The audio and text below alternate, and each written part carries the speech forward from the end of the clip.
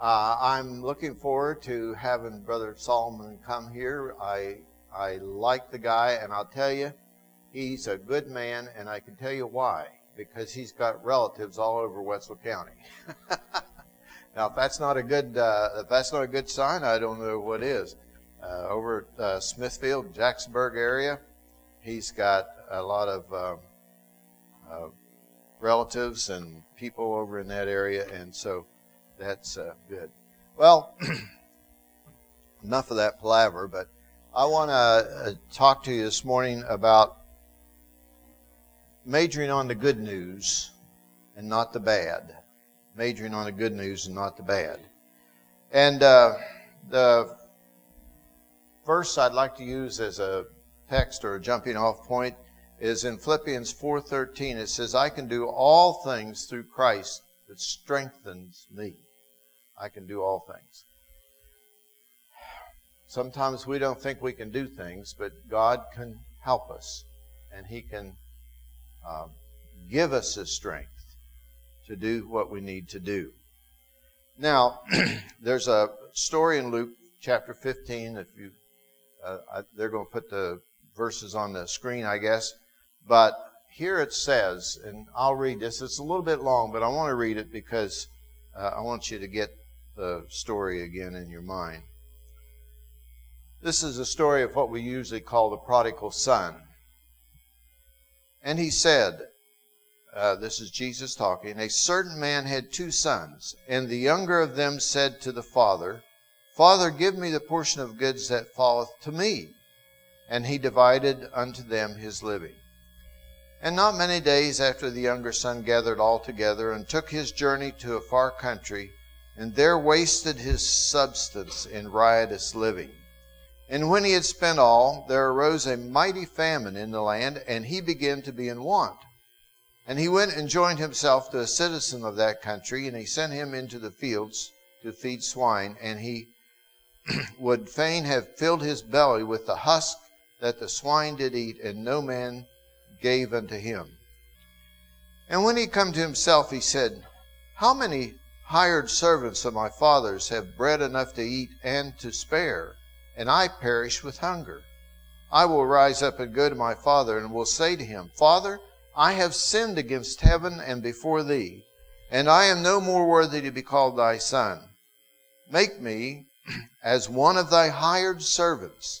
And he rose and came to his father, but then he was yet a great way off, and his father saw him and had compassion, and ran and fell on his neck and kissed him. And the son said to him, Father, I have sinned against heaven and in thy sight, and am no more worthy to be called thy son. But the father said to his servants, Bring forth the best robe, and put it on him, and put a ring on his hand, and shoes on his feet.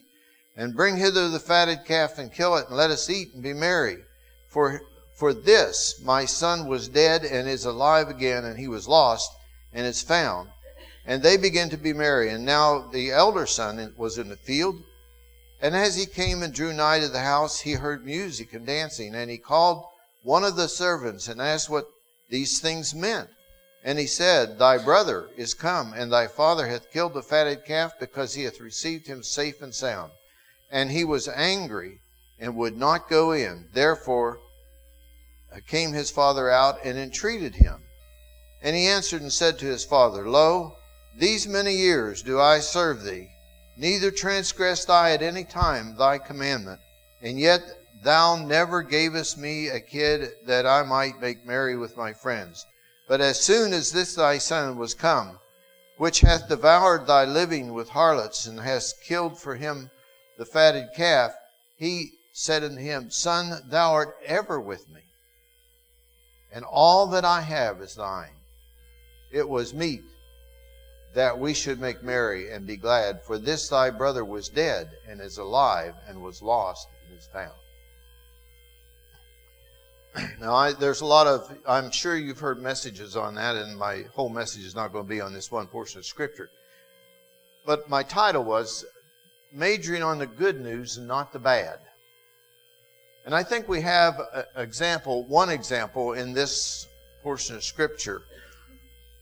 The elder son. there's a lot of dynamics going on in this family. The father is delighted. This wayward son who took his inheritance and ran off and blew it, spent it all, ended up eating with the pigs, living with the pigs, literally. What had happened? He came home. He finally came to his senses and said, this is not the way I want to live. And he came to his senses and he said, I'm going to go back and I'm going to ask my father if I can just be a servant. The servants in my father's house live better than I'm living. Well, his father was so excited to see him, he just said, hey, let's have a celebration. Then the older son comes in, and what is he? Instead of being excited about the family being reunited and things like that, he starts throwing a fit. I'm hitting here all the time working hard for you, and you don't do anything for me, and all this kind of stuff. Isn't that the way a lot of life goes? I mean, people do make mistakes. People sin. People go out and do all kinds of dumb things. And yet, we as Christians, sometimes we don't even want those people to come to church. We don't want those kind of people in our church. We don't want them. Instead of majoring on the fact that God can save a person and redeem them and bring them into the family of God, we're lost sinners. We're like this prodigal son. We're out in the world. We're sinners. And when we come to the Lord and are saved, then somebody says, look at what kind of past he has. Listen, God is in the business of redeeming people from those kind of past. And that's what we have right here. And so what I'm saying is, here's the situation. There's a lot of dynamics. The younger son has guilt because of the way he lived. He had all kinds of guilt. The father was struggling here because the son had come home and he's excited, and yet his other son is just raising Cain, won't even come in the house because he's mad about something. And so the father has all kinds of conflict here that says the father went out and entreated him. In other words, he went out and asked him to come on in and join the celebration. Your brother is back. He's alive. He's well. And I thought he was dead. He's just the same as dead. And here, he's just cutting a shine. He doesn't want to do that. So the father has conflicting interests there. Of course, the older son, he's just bitter and mad about everything. So I think that as Christians, as a church, we need to emphasize the good. Sometimes we get on the negative and just go and go and go on this, and this is not right, and that's not right, and everything. And it's true. You know why? You know why things aren't right?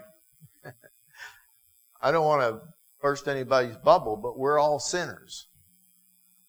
My wife had one in one of the churches, not here, but in Michigan. She worked in the office a little bit, and she had a sign. I don't know where she got it. It was a big post, one of these posters, and it was of a Dalmatian, a dog with all the spots on it, and underneath it said, I'm not spotless, I'm just forgiven. Now, isn't that the testimony of every single Christian? Are any of us here perfect? Do we all make the decisions that are perfect kind of decisions? No. We're not spotless. We all have those black spots in our lives. All of us. And yet, we're forgiven. And we ought to be excited about that for us and for everybody else as well. Now, sometimes we as Christians can't see God working in our life. We get negative because we don't see. Now, Connie and I think we've got a good relationship. She's stuck with me for 48 plus years. And I was teasing her the other day after she broke her elbow.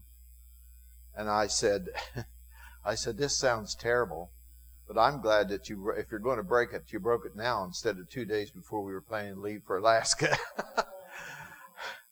And she laughed about it, and we can laugh about it. But you look back in your life and you see that God does work things out. God does work things out. I'm 4 years into incurable cancer. And I want to tell you folks, right now, not all the time, but right now, you couldn't convince me that I have cancer by the way I feel. God has given me through the doctors. Now, here's what I say about this. This is nothing profound, but this is my take on it. The doctors can give me the medicine, but I have not one of the doctors I'm going to see will tell me that it'll work. One doctor says it might work 6 months and might work for years.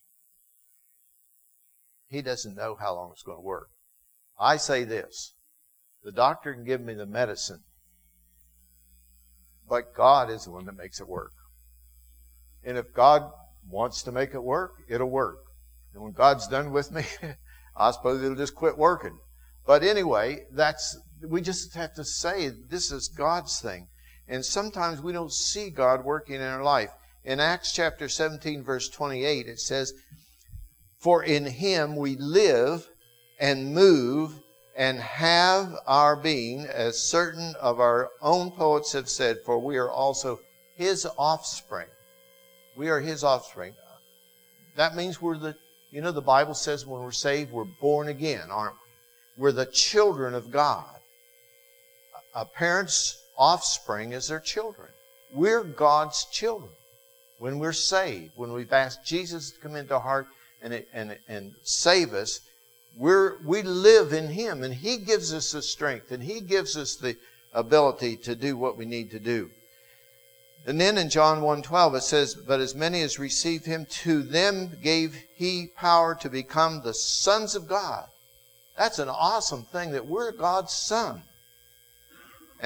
To them that believe on His name. But sometimes we can't see. We can't see God working in our life. And why is that? Well, we're His children, but then sometimes we don't know why God's working or what He's doing. There's several reasons why, and I'll just give you a few of them that I've jotted down here. Sometimes we're out of fellowship with God. We're not communing with Him. We're not talking to Him in prayer. We're not listening to His voice through His Word. And we don't know what's going on. Because we're just not, kids get in trouble because they won't listen to their parents. They don't talk to their parents. "Oh, you don't understand. You don't understand," Or the parents will do the same thing to the kids sometimes. This younger generation, And so they go on. Another thing that I think keeps us from listening to the voice of God is our society. This thing about being politically correct. And you can't say that a terrorist is a terrorist just because he's an Arab. You can't do that because that's not politically correct. I mean, we're having all kinds of trouble, and we're going to have more because our leaders are so intense on not trying to offend anybody. The only person they really care about offending is Christians. And they don't care about tying into them. But everybody else, you got to be careful. And our society is permeated with that kind of thinking. And so sometimes if our secular society, it penetrates our thought processes till we can't really see what God is doing. And sometimes we experience burnout. We just get going so fast in life, whether it's working in the church or things. I've seen advertisements in churches. We have something going every night of the week. And I'm thinking something's wrong there, because how is a family, how's dad and mom going to spend time with their kids? How are the kids going to be in a good relationship with their parents if there's something every night that dad and mom have to be out down to church? Well, I don't think that's the way to do it. I think you ought to be in church, fellowship. I mean, the Bible talks about that. But sometimes we get so much going. But we do it in other ways too. Schools and sports especially, where they have to be practiced every night. And then they got games, and then they got to do this. And they never get to slow down. And sometimes we can experience burnout. Parents can do that as well. And then we see God's name put on everything. I mean, I'm just surprised sometimes at what people will say is godly and it's not. When I see our leaders in government or our president praising a homosexual that, quotes, comes out, and all that is a wonderful thing, well, we're in trouble. We're in trouble. And so we sometimes don't see God working every day in our life because of some of these things. But God does answer prayer, and God, the Holy Spirit, does act as our comforter, and He does come along beside us and guide us and direct us. We need to become world-class Christians. I mean, we need to see beyond you folks. You're involved in missions. And always have been. And that's good, because that gets your focus on the ministry in other places. And so we need to get beyond Fairmont and beyond Marion County. We need to think of other places and how God is working there as well. And sometimes we just see God do some real miracles. And I think that sometimes we think, oh, we can't afford to support missionaries because we need to save our money. The church is not a place to save money. A church is a place to spread the gospel, and that takes money. I was working in a church before I even went to seminary over in Indiana. And I never heard this before in my life, but I think it was right. They had a business meeting, and I was there. And I was just working as a youth pastor, assistant pastor in the church. And they were having their business meeting, and the treasurer got up and gave them a treasurer's report. And this was a pretty good sized church with about 200 or 300 people in it, and they had quite a bit of money in the treasury. And some of the people afterwards were saying, well, we don't like that. We gave our money to be used to spread the gospel, not to sit in the bank. Now, isn't that right, really? When you folks give, I mean, out of your income, whatever it is, you give it to be used, excuse me, for the spread of the gospel, not just to have a big bank account in the church's checking account. You see, I think that's the right way of thinking. Now, you do have to have enough to cover your bills and things, but I think that when we get to the place where we're taking in more than we're giving out, and it just keeps building up, then we're in problem. We need to see there's all kinds of things out in the world that, and I want to just share with you. You support our son Doug down in Chile, and Doug, he traveled over 50,000 miles last year, speaking in churches every single Sunday except maybe 2 or 3 in the whole year. He was speaking. He just about ran himself ragged. I went on one trip with him when his wife couldn't go, over to Wisconsin and out to Iowa, and we had a great time, and he had some good meetings, but his support never came in. He lost a lot of support the first year he's on the field. Some churches just closed up, and some churches, they just had so much problems in a church. The pastor just wrote to him, one pastor wrote to him and said, we're dropping all of our missionaries, all of them, right now. If you're going to drop them, wait till they come home at least so they can try to raise some more. But anyway, he got it. But you know, he spent that whole year, and his wife Heather was kind of, oh my goodness, why don't we get our support and everything? But God brought every bit of it in. Every bit of it. Right in the last week, he got notified by a couple churches, and God brought it in. I mean, God does those kind of things. I mean, He doesn't let us get it maybe real early. When Doug was in Cedarville College, they were challenging him. It's a Christian school, and they were challenging him to serve the Lord no matter what you do. Well, he was in finance, and that's what he's still doing for the mission. But he was studying finances, and he came home one time, and he said, Dad and Mom, he said, I just think that God would want me to use my abilities, my financial abilities, somewhere. So he went we talked to several mission. I had 5 mission executives that were from our church up in Pittsburgh. And these mission executives, we wrote to them and said, you have a place for a guy with a financial background. And there was one mission, SIM, Sudan Interior Mission, that had an opening in Ethiopia for an accountant because their assistant treasurer over there had come back to the United States for deputation and to report to the churches. Well, anyway, the mission set up a budget for Doug, and he wrote a letter to everybody that he knew and everybody that we knew. And you know what? The money started coming in, just a little bit here and a little bit there and a little bit here and a little bit there. And right at the last, we thought, oh, we'll never make it. And it just kept coming in, just dribbling in.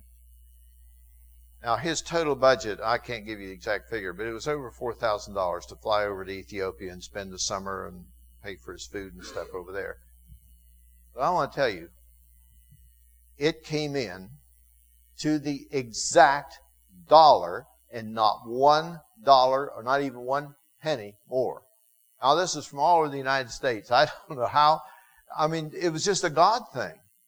I mean, people don't know whether he's got it all or not. They were just sending, churches were sending gifts and different things. And that's how God works. And he just, as we do what God wants us to do, he will provide. And God did the same thing this time when he was home for this first furlough. Now, there's another thing I think that we need is if we're going to major on the positive, we got to not look at the things that could be negative in our life.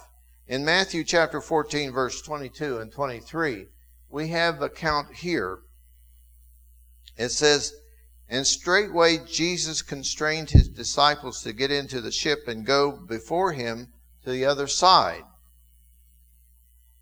And while he sent the multitude away, and when they had sent the multitudes away, he went up into a mountain to apart and pray. And then the evening was come. And then in Matthew chapter 14, verses 24, it says, but the ship was now in the midst of the sea, tossed with waves, for the wind was contrary. And in the 4th watch of the night, Jesus went unto them walking on the sea. And when the disciples saw him walking on the sea, they were troubled, saying, it is a spirit, and they cried out for fear. They just saw him coming through the midst out there, and the wind was blowing, the ship was about to sink. And it said, but straightway Jesus spoke unto them, saying, be of good cheer, it is I, be not afraid. And Peter answered and said, Lord, if it be thou, bid me come to thee on the water. And he said, come. Well, that's quite exciting, isn't it? How many of you have jumped out of a boat and walked on the water? Well, Peter did. You know, a lot of times we criticize Peter and say, oh, he didn't have faith. But I want to ask you, how many of the other disciples got out of the boat? He at least got out. But then when he got out, instead of focusing on Christ and walking towards him, he started looking around at the waves. And he started thinking about the negative. I could sink in this stuff. And sure enough, he started to sink. You see, when we start putting the first things first, we may need to get out of our comfort zone. The things that we're always used to doing. We all have habits. Churches have habits. Individuals have habits.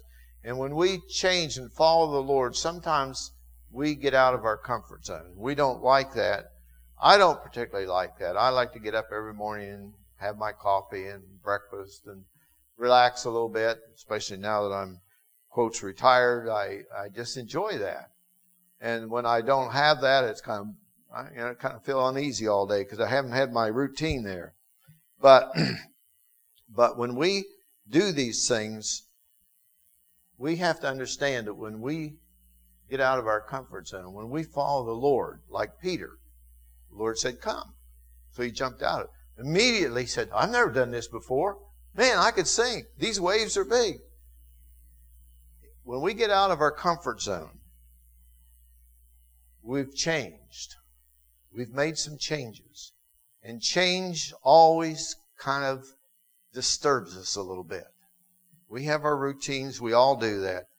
And sometimes, maybe as a church, as individuals, we just need to jump into the water like Peter did, but not get scared. The Lord told him to do that, and the Lord doesn't want him to drown. And he said, Lord, save me, and the Lord did bring him back up. But when we get major changes in our life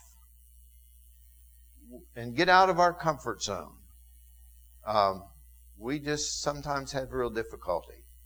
And I think I got a book just a couple of months ago, and I gave it to our pastor, and he got so excited he went and bought a whole bunch of copies and gave to people in the church. But it's called, the title of the book is An Autopsy of a Church. And the author of the book, he's a well-known writer, and he did some surveys of 13 churches that died. I mean, they closed up, sold the building, everything. Just cut it right out. Quit. And so he went and he and some other people did some research. Why did that happen? And one of the things that would happen is that some of the churches would never make any changes. Now, I'm not talking about not preaching the gospel or anything like that, but they would just not want to do anything. And that's one of the things that happens, because if we're following the Lord, we will have change in our life, personally and as a church. And we must focus on Jesus. Peter got out of the boat, and as long as he had his eyes on Jesus, he was walking on the water. But when we started looking at the waves, it was a different story. You see, he started to sink because he was looking at the wrong thing. And if we want to be positive and look on the good news instead of the bad news, we need to keep our eyes on Jesus and not just the storms going around about us. Now, it says here that there was a great storm. And so here he's out here and these waves are going. I've been to the Sea of Galilee, and it's a big enough lake to really have some big waves on it. And the way it's located between a couple mountains, if the winds come down off the mountains and start whipping that water, it can get pretty wild. And so here it is.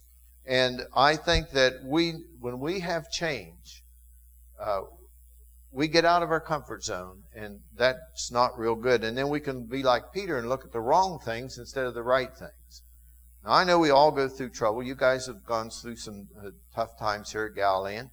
But I really believe, now I've told you this before because I've preached here a lot, but I believe God started this church for a reason. And I believe that if you guys let the Lord lead you and pray about it, I think God can do some wonderful things. I would love to see this church again in the not too distant future be at least as full as it was when I came over here and preached at your dedication of this auditorium. I mean, it was packed right up here to the front. And that's what we need again. And you can do it. I mean, not by yourselves, but with the Lord's leading. There are people right now in Fairmont that are not in any church. You know that. I mean, there's your neighbors. When you pull out and come to church in the morning, there's people everywhere. They're not going to church. They need to be saved. They need to know the Lord. They need to be on their way to heaven. And the only way they're going to be on their way to heaven is know what the gospel says. So let's major on spreading the gospel and not looking at the waves. We can look at the waves and get scared to death because they're pretty bad sometimes. We can gain victory over our prejudices. In Galatians 3:28 it says, "There is neither Jew nor Greek, there is neither bond nor free, there is neither male nor female, for you are all one in Christ." All one in Christ. That's important.